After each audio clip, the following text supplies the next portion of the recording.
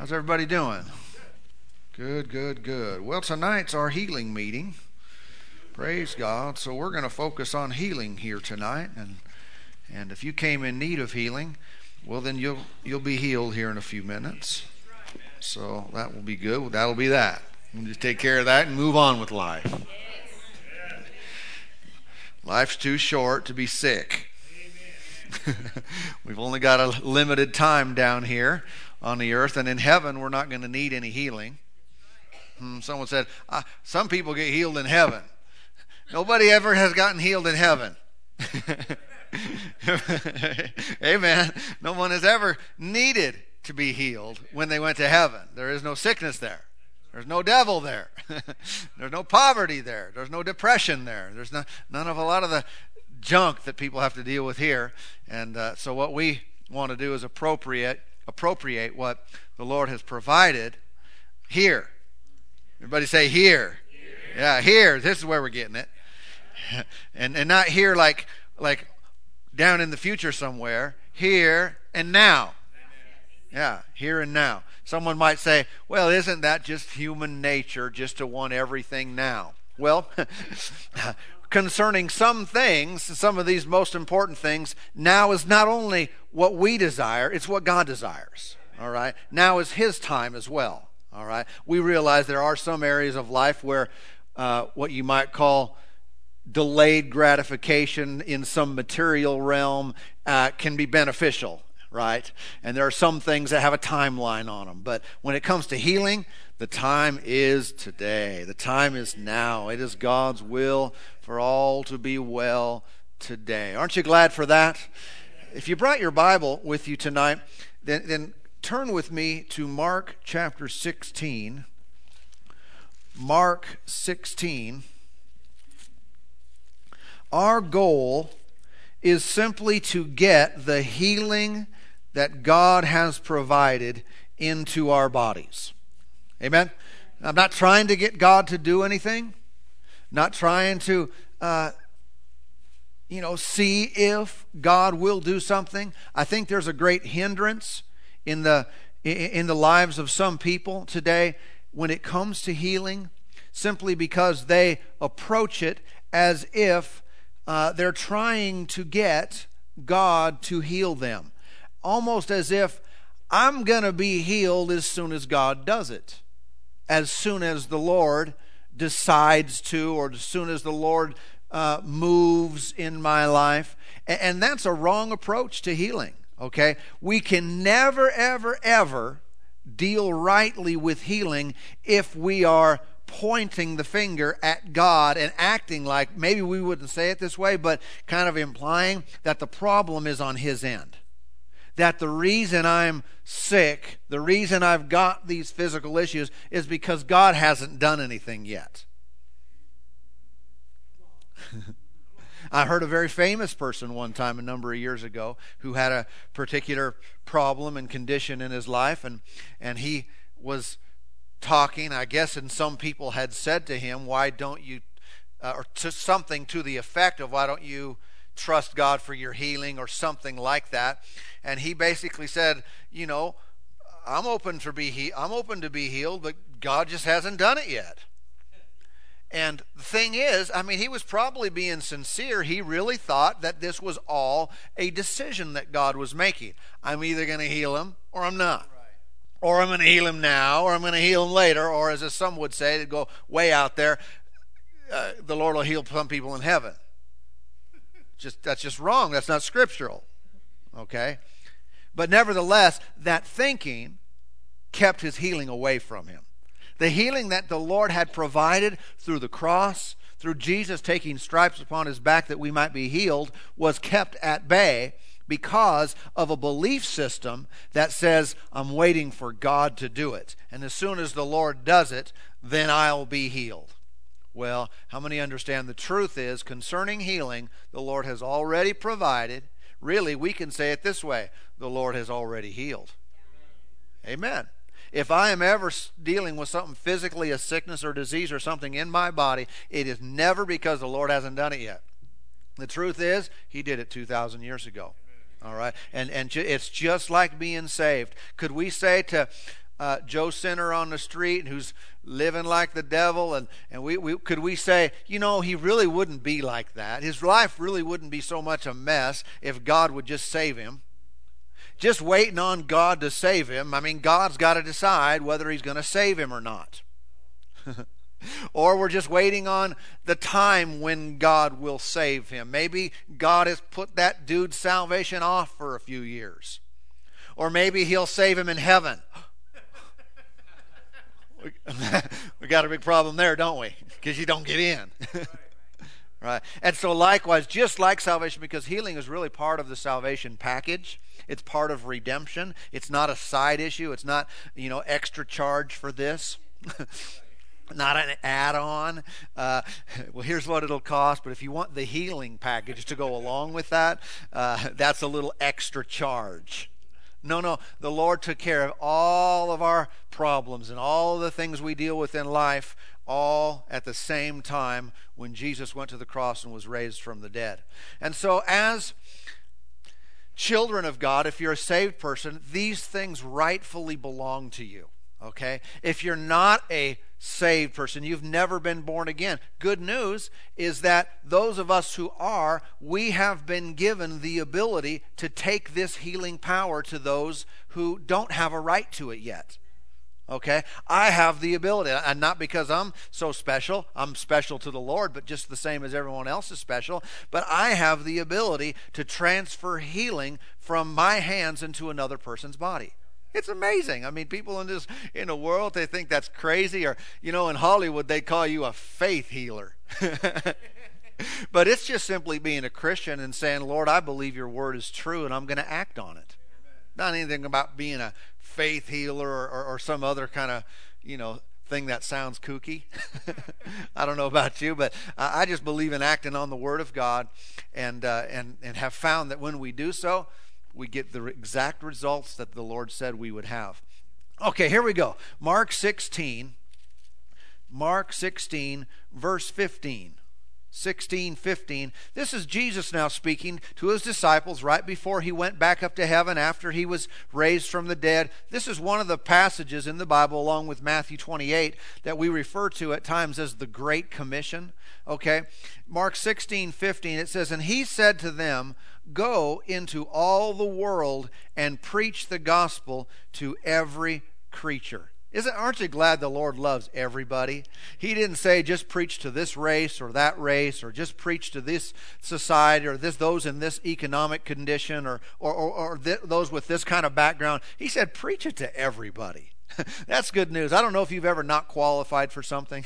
Maybe you've gone in for to buy a house or something, or buy a car, and they said, sorry, you do not qualify for this loan, or you don't qualify to do something that you want to do. With the Lord, he said, preach the gospel to everybody. There is no person that is outside of God's reach and outside of his love, and he wants everybody to hear the truth and to be saved. He said, preach the gospel to every creature. He who believes and is baptized will be saved, but he who does not believe will be condemned. How many know that puts the onus on us as to what we believe, all right? It's not up to the Lord whether I'm saved or not. It's totally up to me. Have you ever noticed in that passage that it doesn't put the baptism or water baptism in the second half of that verse?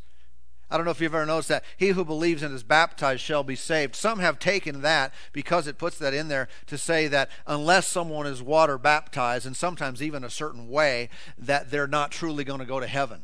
But do you know the latter part of the verse didn't add that in? He said, and those who don't believe will be condemned. He didn't say those who weren't baptized would be condemned. Amen. So what that shows us is that the actual baptism is not the thing that guarantees a person's eternity in heaven. It's not the thing that saves, but it is in there. So we see it is very important for the believer. I am to believe and act upon that in public testimony of my salvation and be water baptized, right? But at the same time, we have examples in the New Testament. Over in Acts chapter 10, for example, Cornelius and his household, they were born again. They were filled, baptized with the Holy Spirit before they were ever baptized in water. So you can see that it's not the essential thing for a person to be truly saved, but yet it's important, and the Lord commanded us to do it. And if someone, honestly, if I saw someone, they said, I believe in the Lord and I accept the Lord Jesus, but they didn't want to be or refuse to be baptized in water, that would make me wonder about the first thing they said. Why are you hesitant to do this? Because the Lord did say this right in connection with believing and being saved. He said you should be baptized. But at the same time, I'm not ready because it's not scriptural to say, oh, if you haven't been baptized or if you haven't been baptized this certain way, then you're going to hell, man. No. It's the acceptance or the rejection of the Lord that determines our eternal fate. All right. And so let's go on reading here some more. Verse 7, and these signs will follow those who believe. In my name they will cast out demons. They will speak with new tongues. Well, let's just stop there for a moment. In my name they will cast out demons. All right? Is that within our capability today to cast out demons? Why would we need to cast out demons? Well, simply because we know from the Word of God, it might not be real popular in culture, but demons are around. There are demonic spirits, just like in the days of Jesus. There are demonic spirits that hurt people, that influence people's lives in a negative way. Sometimes they are the reason or the cause of a sickness or disease in someone's body. Okay, but the Bible says that this is one of the signs that would follow us. We will cast out demons. What does that mean? That means I tell them to leave and they leave. Yeah, well, when would a Christian cast out a demon? Well, it obviously has to be when they know that it's there. All right, we're not looking for demons. We're not just going around, trying to see a demon in everything and looking for a demon in people. And no, but if I am confronted or in my ministry of helping another person, if I find there's a demonic influence there, if I discover through what they tell me or by a supernatural revelation of the word of knowledge or discerning of spirits, I find that there's a demon there, I know exactly what to do. You know exactly what to do. You ever heard of someone talk about their house being haunted? I've heard that just a number of times. People say, yeah, man, I lived in this house, and man, it was haunted. And they're not just trying to be out there. They literally, there were things going on in there that were weird. Maybe they watched too many movies, but there's some situations where stuff is really happening, and there is really demonic stuff that can happen in the world today. Well, what should the Christian do? They should cast those spirits out. Yeah. In Jesus' name, we can cast out demons. And if there's anything funky going on in your life, use the name. Use the name of Jesus and make it stop and go on. Don't make a big scene about it. Don't let the devil be glorified. You don't want to give too much attention to a negative thing. Just deal with it and go on. Amen. I think it's a good idea that we always make sure that we're magnifying the Lord with what we do and what we say and never magnifying the devil. All right? Even if you've been attacked with a problem, with a sickness or some other thing in your life, don't be giving that the focus. Don't let that be the focus of your thought life and of your conversation. You hear what happened to me? Do you know what I've been going through? I mean, if you're saying that to truly get help from someone, that's one thing. But just to constantly talk about negative stuff, that's not becoming of a Christian. All right? We need to be a people that have a life that is glorifying to the Lord. And if I can minimize the work of the devil, I'm going to do it. Now, if I got to deal with it, it's like, bam, and I'm going to move on. I'm going to cast a demon out in his name. Amen? So if anyone's been having those kind of problems, say, what if my sickness is a result of a demon? No problem. It's no bigger of a problem if there's a demon involved or if Satan is involved than if he weren't involved and it was just a disease floating around. No big deal. We're talking about the power of God, not talking about the power of us. The power of us might be limited, but the power of God is not. So whatever the source, whatever the reason, now's the season to cast that thing out. He went on to say here, the latter part of verse 17, they will speak with new tongues. I mean, no, that's one of the signs that's supposed to follow believers today. That's what he said. They will speak with new tongues. Say, well, are you sure that we're all supposed to do that? Well, no, just the believers. Right? Not everybody, just the believing ones should speak with new tongues. And thank God this is a gift for today that we can all experience. And God wants to move through you and speak through you in supernatural languages. It's a powerful thing, but we live in a world today that needs Christians who are supernatural. All right? Not just a socialized gospel. Not just a club. Not just a make everybody feel good. No, we need some power. We need some people who will stand up and do what the Bible says and have the signs that Jesus said would be appropriate to the believer's life. Verse 18. He said, they will take up serpents, and if they drink anything deadly, it will by no means hurt them. So two things there. He said they'd take up serpents, and if they would drink anything deadly, it would not hurt them. Now, those are kind of some issues that a lot of people have wondered about. Some people have taken that to a real weird extreme. But how many know he's not implying here, if you really read the context of this, that we would have some sort of ceremonial snake handling. Can you get that out of that verse? I can't get that out of that verse. That he said, when he said you'll take up serpents, that he's saying you need to go out and find some snakes and bring them into your services. and show how strong in faith you are by handling those things or letting them bite you and show that you're not going to die. That's just weird. That's just weird. And drinking anything deadly. Notice he didn't command them to drink deadly things. Oh yeah, the Bible says we'll drink deadly things, so I'm going to go drink some poison and I'm going to live. Well, that wasn't a command. The Lord didn't want us to be stupid. He didn't. How many know in reality that would be tempting God? If I'm going to intentionally handle a poisonous snake or intentionally drink something that would be physically harmful for me. All right. That's not what he's talking about at all. But you can see we have a Bible example over at the end of the book of Acts, or around 25, I think, where a viper jumped out of a fire and latched hold of Paul. Now, he wasn't playing with the snake. He wasn't doing any kind of ritualistic thing with the snake. And no, that it just jumped out and bit him, and it was interesting. Paul didn't die; the serpent died, and that's the way it ought to be. But when it comes to our lives, when we're preaching the gospel, he's just saying you don't need to be afraid of these kind of things, because if you have to go and preach in a place where there are snakes that are coming, don't worry about it. You're going to be protected. If you're out and you're doing preaching the gospel and you're living for God, and you accidentally drink something that would be harmful, he said, basically, it's not going to harm you.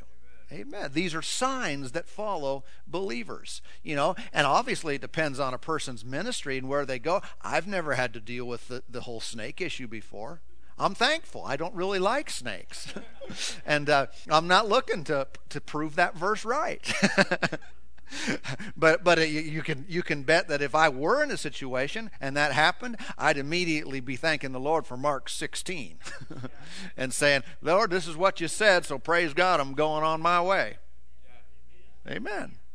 Amen. But again, it's not things that we're to be looking out for this kind of stuff. Someone said, well, all these are in the same list. Shouldn't they be all used equally? Well, no, there's not a need for all of them to be used equally. Even when you talk about the last one, which we'll get to, healing, and the first part of casting out demons, even in those two things. I mean, I've dealt with someone who was sick far more often than I ever have dealt with someone that was demonically possessed or oppressed in some way.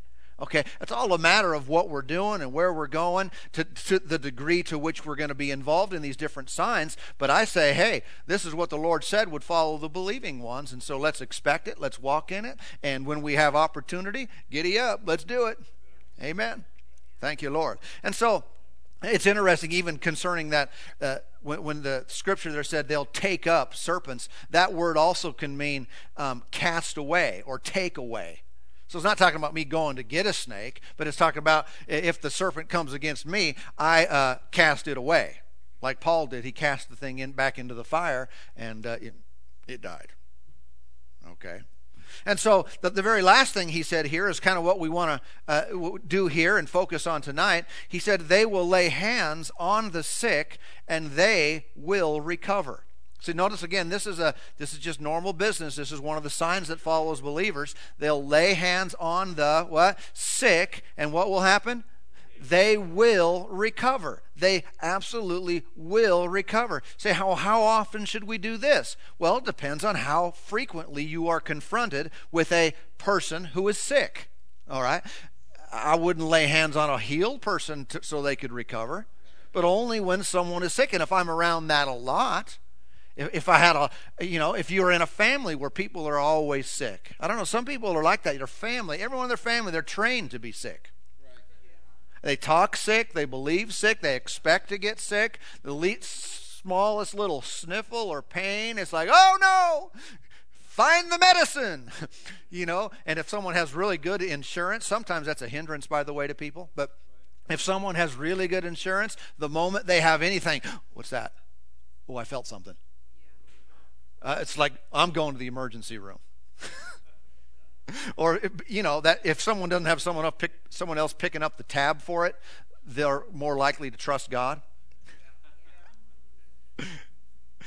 Amen. I'm not saying health insurance is a bad thing or anything like that, but, I just think a lot of this is in our own control.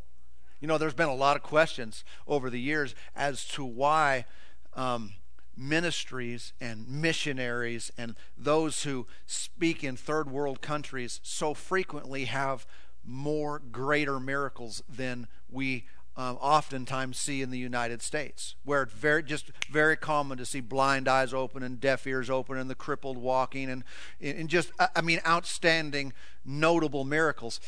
And then over in the United States, those things aren't oftentimes seen as frequently. What's the reason for that? I think one of the reasons for that is health insurance or the availability of a backup plan. You know what I'm talking about? It's just the idea that I'm either going to get help from God here, I'm either going to get a supernatural miracle, or I'm in trouble. So I'm going to go ahead and get this. Yeah. Or it's sometimes in our society was like, well, we'll give that a try. Right. Let's try the whole prayer thing. Let's try the whole, laying on of hands thing. Let's give that a shot. But I always know that if that doesn't work, I got my pills in my pocket, and you know what I'm talking about? Or I've got this backup plan. And so what we're really doing, honestly, is we're not fully throwing ourselves onto the mercy and grace of God. We're not really throwing ourselves over into the provision of God's healing, and so we settle. Amen. But the Bible again said here, they will lay hands on the sick and they will recover. And so when it comes to laying hands on the sick, notice that the Lord didn't put a maybe in there.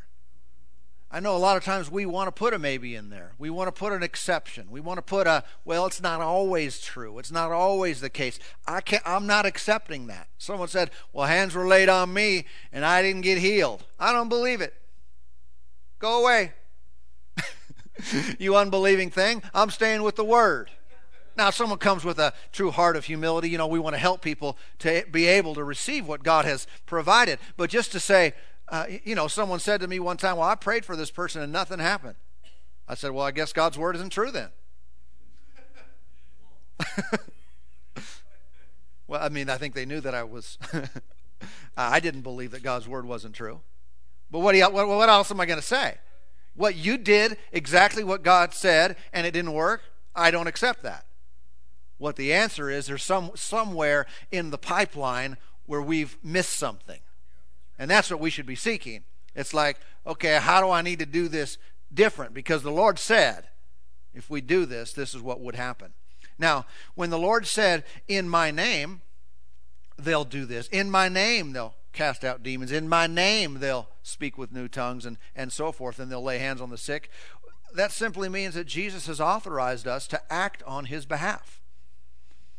In other words, we're doing this really not for ourselves as far as administering agents. We are doing it for him. We're doing what he would do. We're doing these things on his authority. He has given us the right, given us the power, given us the ability to act on his behalf to manifest his glorious power. Now, let me take you and look at a couple scriptures here. Everybody with me today still? Okay. Let's see. Let me just tell you this one. In Mark 6 and verse 5, the Bible says there that Jesus laid his hands on a few sick people and healed them. What did he do? He laid his hands on them and healed them. Mark chapter 8. Why don't you just look there? You're not too far away. Mark chapter 8, verse 23. 8:23.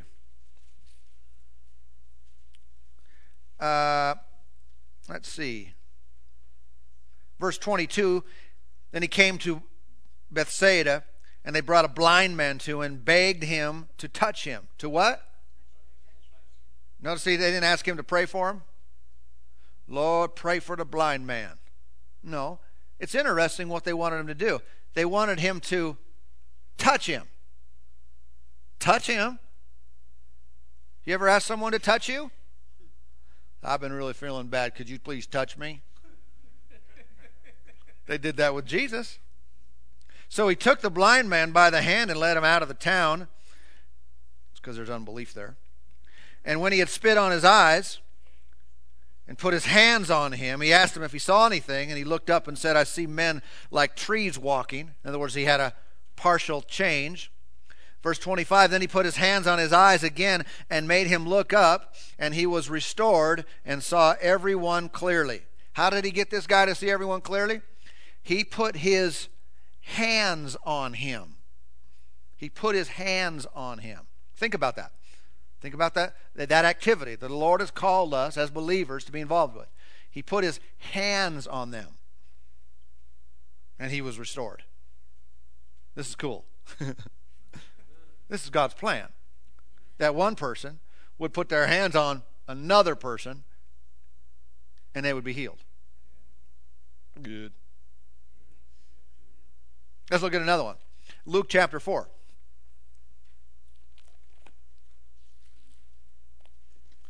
Luke chapter 4 and verse 40. Luke 4:40. It says, let's see, when the sun was setting, all those who had any that were sick with various diseases. What does various diseases mean?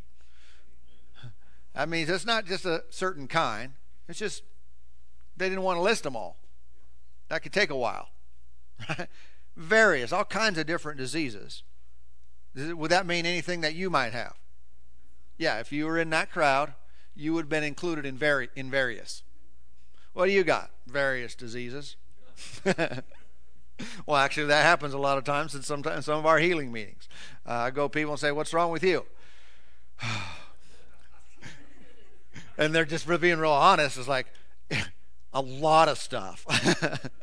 They said, you want me to go through them all? And they got this huge long list of various diseases. All right, so the Lord takes care of various things. Various diseases, they were brought to him, and he laid his hands on every one of them and healed them. Now think about it. When Jesus was frequently ministering, there very often was a large crowd of people. So much so that, remember the one time he got a boat because he was by the lake, and he said, I need to use your boat because these people they're in my personal space here, right? And so he got a boat and pushed off and did his teaching from the boat so he could breathe. Right? I mean, there's a lot of people there. Now think about this. He laid hands on all of them. We have examples in many of these passages, like when there was the feeding of the, how many?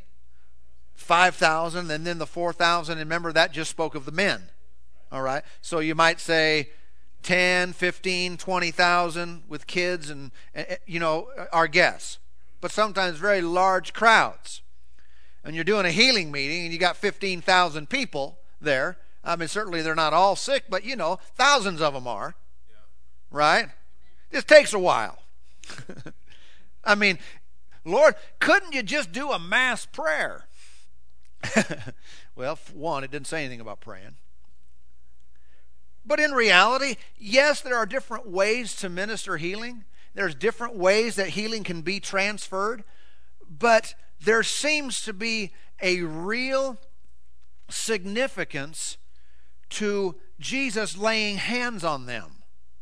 Otherwise, you get that big a crowd, why would you do it? I mean, for one, you really want to touch everybody. I mean, they're not as cleanly as we are in our society. They're in the dirt and they're out there. There's a lot of stinky people, right? And Jesus is going to lay hands on every one of them. I know some people today would be like, do you use like sanitary, that stuff in between each one, hand sanitizer, because you don't want to get what they have on you. Not an issue. But he would lay his hands on every single one of them. And what happened to them? They were healed. Why were they healed? Because he touched them. Because he touched them. Now, I recognize that from a natural standpoint, touching someone can be a way of showing love and affection and acceptance. Parents ought to touch their children a lot. They ought to embrace them and hold them and show them love, right? It's one of the ways that kids feel loved and blessed, and even husbands and wives and others in an appropriate manner, of course. Touching can be a very good way to show affection and love. Amen. And I think even with kids, I don't really like the whole idea when people are taught to discipline through spanking with their hands. When kids are young and if they need their rear end touched, to help them remember certain things. I'm not a big fan of the hand. Why? I think the hands are for love and healing. I think the rod of correction, like the Bible speaks of, is a better route. Something else used. I don't know, some people freak out. You can hurt a child that way. That's why you hit yourself first. You find out what you're doing. You can become skilled at it. To where just the right amount of pressure helps the child to learn and drives foolishness out of them. But the hands are for love and for healing. Amen. Anyway, little bonus material for healing night. But the Lord ministered to them through the laying on of hands. He touched them, and he touched all of them. And what happened? They all got healed. Wow, that's powerful. He touched them, and every one of them was healed. How were they healed? Again, I know I'm being redundant. They were healed when he touched them. Luke 13. Let me give you one more here. Luke 13. This is the woman over here that had the spirit of infirmity. Luke 13. So we won't read it all. She had the spirit of infirmity. Verse 13. And he laid hands on her, and immediately she was made straight and glorified God. Obviously, you can see from that and the verses prior, she had some type of issue where she was bent over. Maybe it was a scoliosis or something, but some type of back issue. But what happened here? The Lord laid hands on her to make her straighten up. If the Lord laid hands on a person then, and they were healed, they were straightened up, or they had various types and kinds of diseases, and it was through his hands being put on them that they were made well. And then he turned around to the very people that saw him do this, that assisted him in doing this. He said, and this was right before he went back to heaven, He gave them the Great Commission, told them what to preach, told them who to preach to, and he said, this is what's going to happen when you do it. He said, you're going to lay hands on the sick, and they're going to recover. What do you think the disciples had in their mind? I think they knew exactly what he was talking about. They had a very graphic imagery going through their minds of all the times that they had seen Jesus do this, and really had been involved in it to some degree themselves as well. They knew exactly what that meant. You lay hands on the crooked person or on the bent over person, and they go, oh, okay, cool. Now what's next? You lay hands on the blind person, and they see. You lay hands on the deaf person. I hear it. And you lay hands on the whatever various type of diseases. That was Jesus' solution. He said, you're going to go forth in my name, and when you do this, this is what's going to happen. Amen. There must be something very powerful that God wants to do through one person's hands being laid upon another. And the truth about this is we can actually transmit the power of God through laying hands on people, the same way that you might say a battery transfers power into another battery. You know, jumper cables. It's really the same way. When a believer has the life of God in them, the power of God, and all believers do, has the life of God in them, they can intentionally, on purpose, transmit that power into another person. Yeah. Just like, what if my battery is dead in my car and I need to get a jump? How many ever, before you do that, you really pray that it'll work? I don't think I've ever prayed if it will work. I just know if that battery's got power and this battery doesn't, as long as it's able to handle it, receive that power, you just got to hook the cables up. As long as there's not a short in the cable or something. I mean, there are laws that govern it. It works. Power in one is going to go through the cable and get into the other one. For the good person, for the bad person, for the good-looking person, for the ugly person, for the rich person, for the poor person, for the one that was in church, for the one that wasn't in church. Why? They're just acting on laws that govern that electricity and that power. In the same way, this works with healing. As a believer, as a child of God, I have the right to do this. Now watch. This doesn't work for everybody. I don't want to leave the wrong impression here. Not everybody can do this. Okay? Only those who believe can do this. Because isn't that what Jesus prefaced this by? He said, these signs will follow those who believe. Says, I'm going to try that. No, you're not going to try that. It starts with the basis of saying, yes, I believe in this. Amen. Now go back to Mark 16. We'll finish there. Mark chapter 16 and verse 19. It says, so then after the Lord had spoken to them, he was received up into heaven and sat down at the right hand of God. It's kind of, don't you think kind of the last thing someone says to you kind of sticks with you?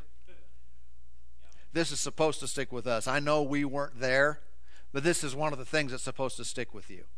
I mean, if someone important in your life, of course we don't typically leave this way, but but if someone is on their deathbed and you're having the conversation and you know they're about to go, how many know pretty important things are said right at that point? If you have the ability to talk with a dying relative or loved one, the things that weren't said, the things that maybe you want them to remember for a long time, that's the time you're going to say it. And they say it and then go, and then pass away. How many know you're not going to forget what they said at the very last thing? This is what Jesus said right before he left. He said, this is what you guys are going to do now. I'm out of here. I'm leaving. You go do this. Amen. And verse 20, and they went out and preached everywhere. Why did they do that? Well, because the Lord, right before he left, he said, I want you to go do this. They went out and preached everywhere. Now, we know he also told them, you don't get the whole conversation. He told them to wait for the promise of the Father. So they went to Jerusalem and received the baptism in the Spirit. Right? They went out and preached everywhere, the Lord working with them and confirming the word through accompanying signs. Amen. What kind of signs? What accompanying signs? What did the Lord do through them? Well, they cast out demons. They spoke with new tongues. If they drank anything deadly, it didn't hurt them. Right? They took up serpents. If that happened to them, they laid hands on the sick and they recovered. They recovered. The same word he gave them, he gave us. We might ask someone, is it true that today, I mean, all these years later, that we're still supposed to preach the gospel? I mean, no, you would find that believers would have to say, well, yeah, we still have to. I mean, how are people going to be saved? How are they going to know the Lord if we don't preach the gospel? But in the same context, he said, when you go and when you preach the gospel, this is what's going to happen.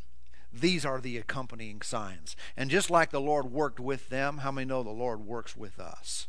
Just like he worked, when they preached the word, it was confirmed with signs following. It was confirmed with healings and miracles and deliverances and Holy Spirit baptisms and just powerful stuff happened when they preached the word. If we're preaching the same word, serving the same Lord, the same God with them is the God who's with us to cause things to happen. Thank you, Lord. This is not a difficult thing. This is not something that's out of our reach or something that's just, just a pipe dream out there. Wouldn't it be nice if we could see this? How many know the Lord is with us? And the only qualifier here is, he said, those who believe. In my name they'll do this. So we don't do it in our own name. We don't do it in some religious figure's name. We just say Jesus. You ever notice the name of Jesus causes a lot of trouble? You ever notice the name of Jesus cause a lot of problems in this world, in the sense that those who are anti-Christ get all in a ruffle. Oh, you said the name. You said Jesus. But it's the name that heaven stands at attention to. It's the name that hell trembles at. Amen. It's the name that we glorify. It's the name that'll cause a sickness to leave. It'll cause a demon to flee. It'll cause the oppressed person to come out and be free. It'll cause change when nothing else can. Let's put our trust in the name. What do you say? The very name of the Lord Jesus Christ, and we'll see his power in mighty, mighty manifestation all of our days. Why? We're believing ones, and these things follow us. Amen. Someone say, I've been a believer for a while now. I haven't seen much of that in my life. Well, notice what the Lord confirmed, though. They went out and preached everywhere, the Lord working with them and confirming the word with signs following. How many know we've got to be talking about the right thing? When I proclaim the name of Jesus, when I tell people about what he has done, the Lord is there to say, amen. The Lord is right there with me to move through me. Amen. And as I'm hooked up to the battery, I'm really more like the cable. He's the power source, I'm the cable, and I'm hooked up to him, and I hook onto you, and it's just a matter of working the system, operating in the laws that govern the healing power of God. Amen? Well, God is good. God is good. Thank you, Lord. We just honor you today. Lord, we're so thankful for your word and for your promise. So thankful for your faithfulness. Thank you, Lord, for all the good things that you do. Lord, we give all glory and praise, thanksgiving to your name. Ha, ha, ha. Thank you, Lord. Good, good God you are. We give you all the praise, all the glory, all the honor that's due your name. Thank you, Lord. Praise God. Well, God is good. Amen.